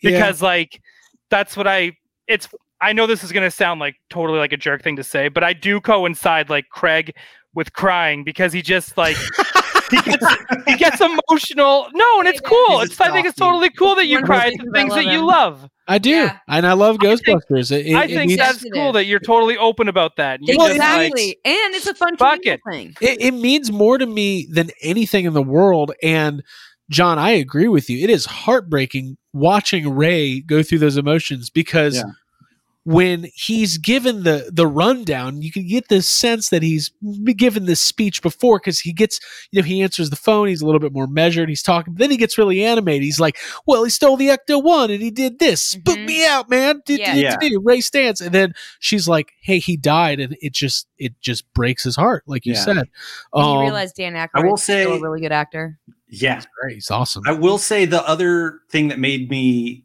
crack that I wasn't expecting, it made me crack in a different way, was the after credit scene with Winston, because it just, like, for me, obviously, like, I identified with Winston a whole lot. I thought it was awesome to see a person of color be a part of the team. He has always been one of my favorite characters just of anything ever.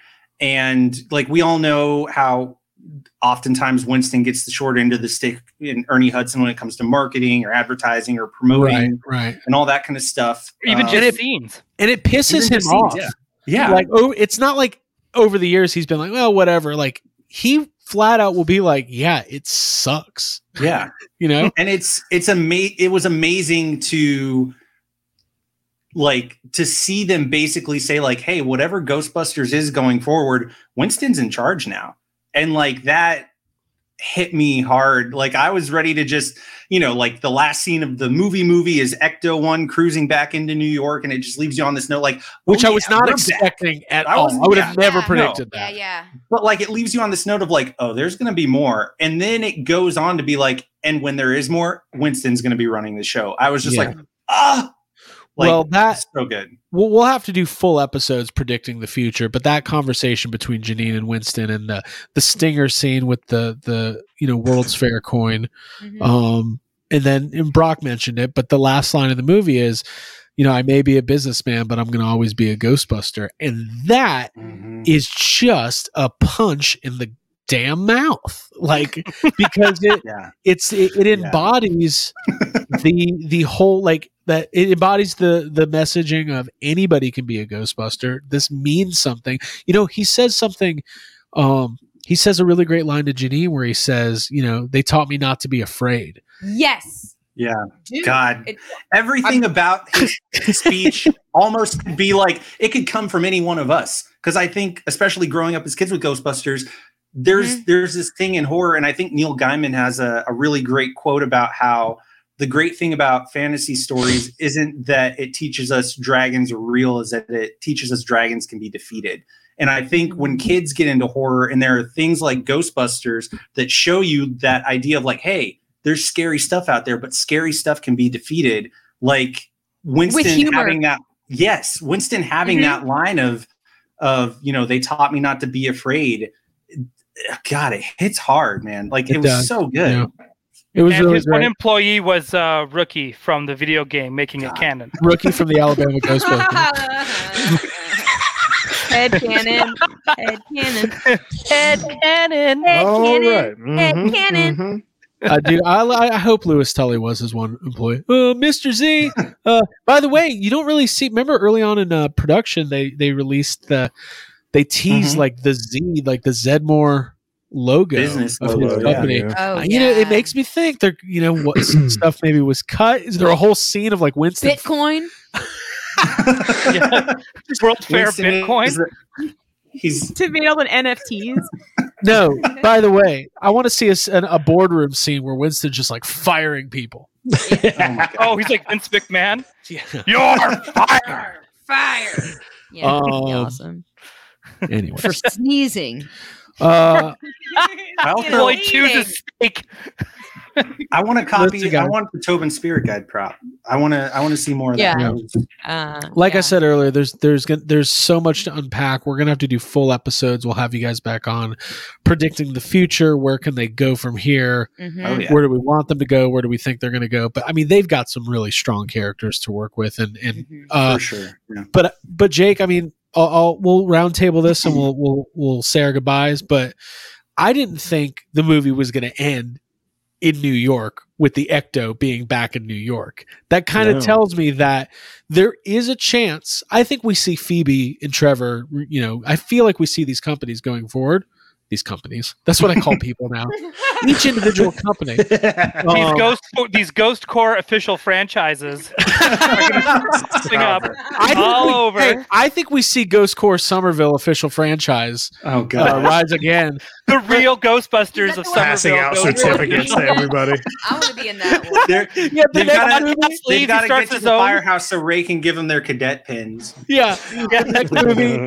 The next movie is just Phoebe and Podcast handing out certificates at the Spinners drive-thru. Yeah, one of the cooks there is like, "Well, I'm going to start competition. I'll start my own. And it's going to have." No, I'm not going to say it. I'm stopping. I'm stopping. All right. Stop.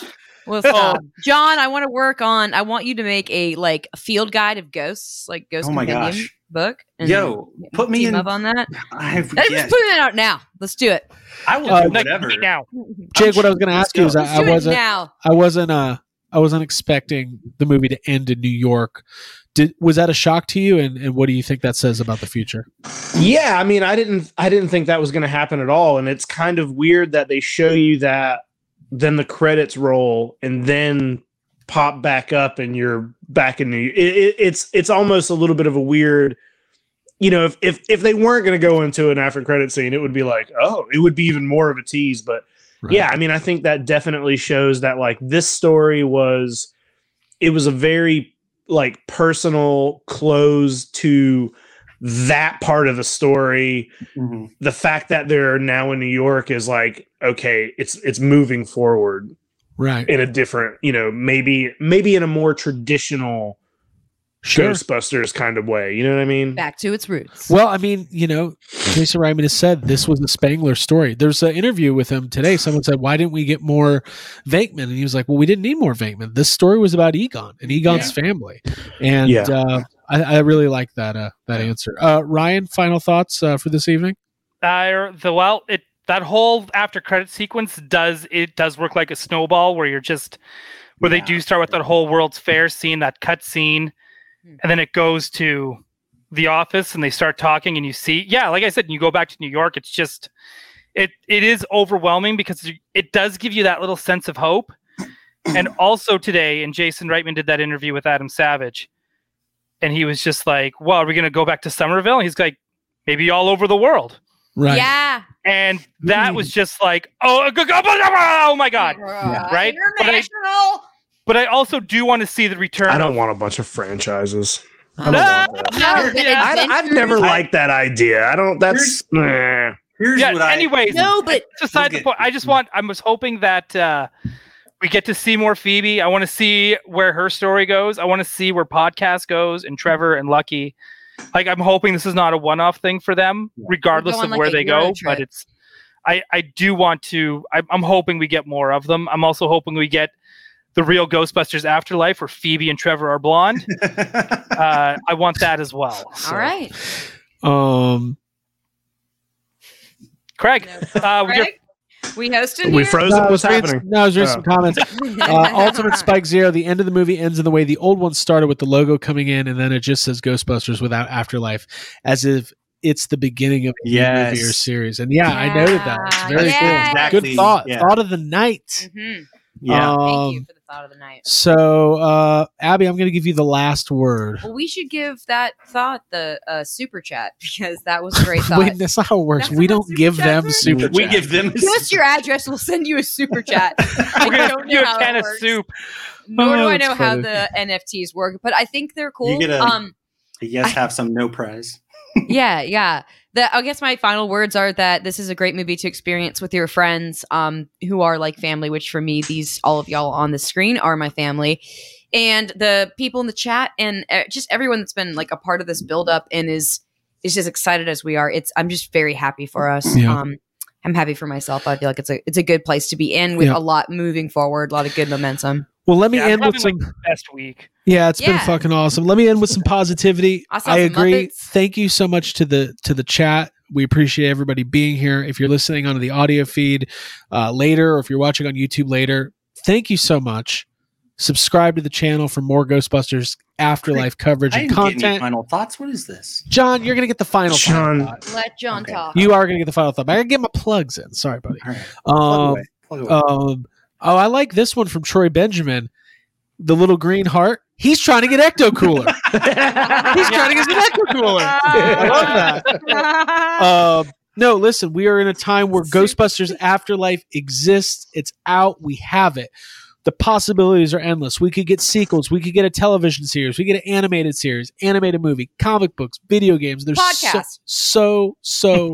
well, that's what we do. Oh, that's our job. I didn't mean to leave Troy's comment up all the time. That's I like us. it. I like it. I have never been more excited to be a Ghostbusters fan. I've never been more satisfied creatively working with my friends and all of you guys to do everything that we've been doing. It's been so much fun. And listen, the movie's the number one movie in America, made $45 million, beat expectations In the world. Yeah, except Australia. made another $4 million today. Got the Thanksgiving stretch ahead with no competition. Go out, see it. Let's make Ghostbusters Afterlife as successful as possible, and we will have plenty of Ghostbusters to come. It's just Buy a really all the exciting toys time. too. Back the pack if you haven't already. Yeah, there you go. But it's just Right? a good. Buy this. Oh yeah, thank you Hasbro for sending us that. Ryan. What did it feel like to get a Hasbro Show off any of my stuff. influencer package? What do you? It felt so. Oh my God, Abby, that's amazing. Okay, but that felt so good. It felt so good to have this show up in the mail. Waka waka. Oh wow! Wow, Kermit, we're losing viewers. The Rancors losing backers.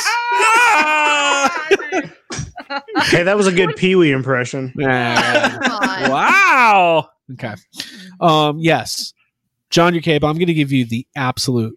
By the way, for our audio listeners, there's a Fozzie. There's There's a Fozzie Bear puppet. Yeah. John. That is If you could making just us sum lose up, followers and if you could just sum up 30 years of anticipation in about 30 seconds, that would be good. Oh my gosh. And go. No, honestly, I couldn't have asked for a better movie. I feel like it was the right move to tell this story, this small, intimate, family-driven story about what Ghostbusters means to these people before we launch into whatever's coming next. I love that what is coming next is in the hands of Winston Zeddemore. I think that the balance of fun, comedy, creepiness, action in this film is peak, perfect Ghostbusters. Like, that's the formula, and it needs to be mounted on a wall in Ghost Corps. So whatever they do next, they're just like, as long as we hit that, we're good to go. Yeah, You can take go a down little all those up in this way, a franchise little- patches and put this Yeah. on the wall. Shots fired. It just Like, takes as up so long much as- space. As in long there. as that's the core, you can make it a little creepier, you can make it a little funnier, but come back to that because that is home. Like, that's what Right, Ghostbusters for needs sure. to be. And yeah, I'm excited. Like, I am imagining what the future could be, and I'm just pumped because this is an amazing step forward. Hey, real quick, John, those are amazing words, and we appreciate it. Kyle Tilton's got a funny comment. Add a thrower as a stretch goal for the Rancor. Boom, fixed. Oh my gosh. Hey, last Throwing an plug, Alice frame. Underdog winning. tune in here on the channel tomorrow night for another live stream. It's the GB Media Roundtable. Still don't know who's joining us, GB but Media. Leave a comment. if you like I'm going to call them out, and I'm going to that way they have to join. it was It's gonna be originally Chris Stewart. yeah, it was originally going to But be we're Chris going to Stewart. get Jason from Ghostbusters News. It was going to be him as well. And We you, got if you'd Matt like to Prob be- from Cross the Streams Radio, the first podcast to kick it all off. Matt Prov will be with us. Okay. Yeah, and I was going to throw in Ron Daniels because I really like Ron Daniels. I think. Sure. OG, he had Bring 'em all podcasts. in. Make Yeah, it- Yeah, Make bring him it- in. Make Where the it hell are the ley multimedia. lines? ley line. Make it multimedia. I draw stuff. I'll come back. Yes, and John, you're more than welcome anytime. Ryan, obviously, we got Toy Anxiety coming back I every might Tuesday. come back. Last plug, tune in 9 a.m. to the YouTube channel, Spotify, iTunes, wherever you listen to your podcast, Thanksgiving morning for our interview with If you hit that notification button, you turkeys. won't miss Yeah. it. So make Jason, sure you hit Notify. like it, Like and leave a comment. Thank you. Yeah, and if you could hit the like button on the video And here, then, and yeah, if you have already, thank you. we like it. We like it. So And for we like Ryan you. Dole, Abigail Gardner, Jacob Walsh, and John Yerkeba, my best friends in the world. I would die for most of you. Sorry, Abby. I hope your daughter finds your PKE meter one day. Yes. Craig. Okay. I don't have. Well, I have a PK. I have a Maddie PK. Oh, imagine that. That's what. Imagine if Phoebe found a Maddie PKE meter. She's like, "What's this?" Oh, Dad. She just finds out. My dad was a collector. Yeah, she's like, Grandpa was a Maddie Collector subscriber. On his shed. Now we know who it is. Grandpa used to really roll. Why didn't you tell me? Why didn't you tell me my? Never mind. I'm not going to say that. Okay. Whew, I just almost had to delete the whole thing. I know. This is for the after. Try again. The after credits. All right, everybody. We will see you next time. Thank you for joining YHS. Yes. Bye. Let's get some music. Bye. Yeah, play some music. There we go. This is where the fun begins. No, different kind of music. All right, we're going to hide us.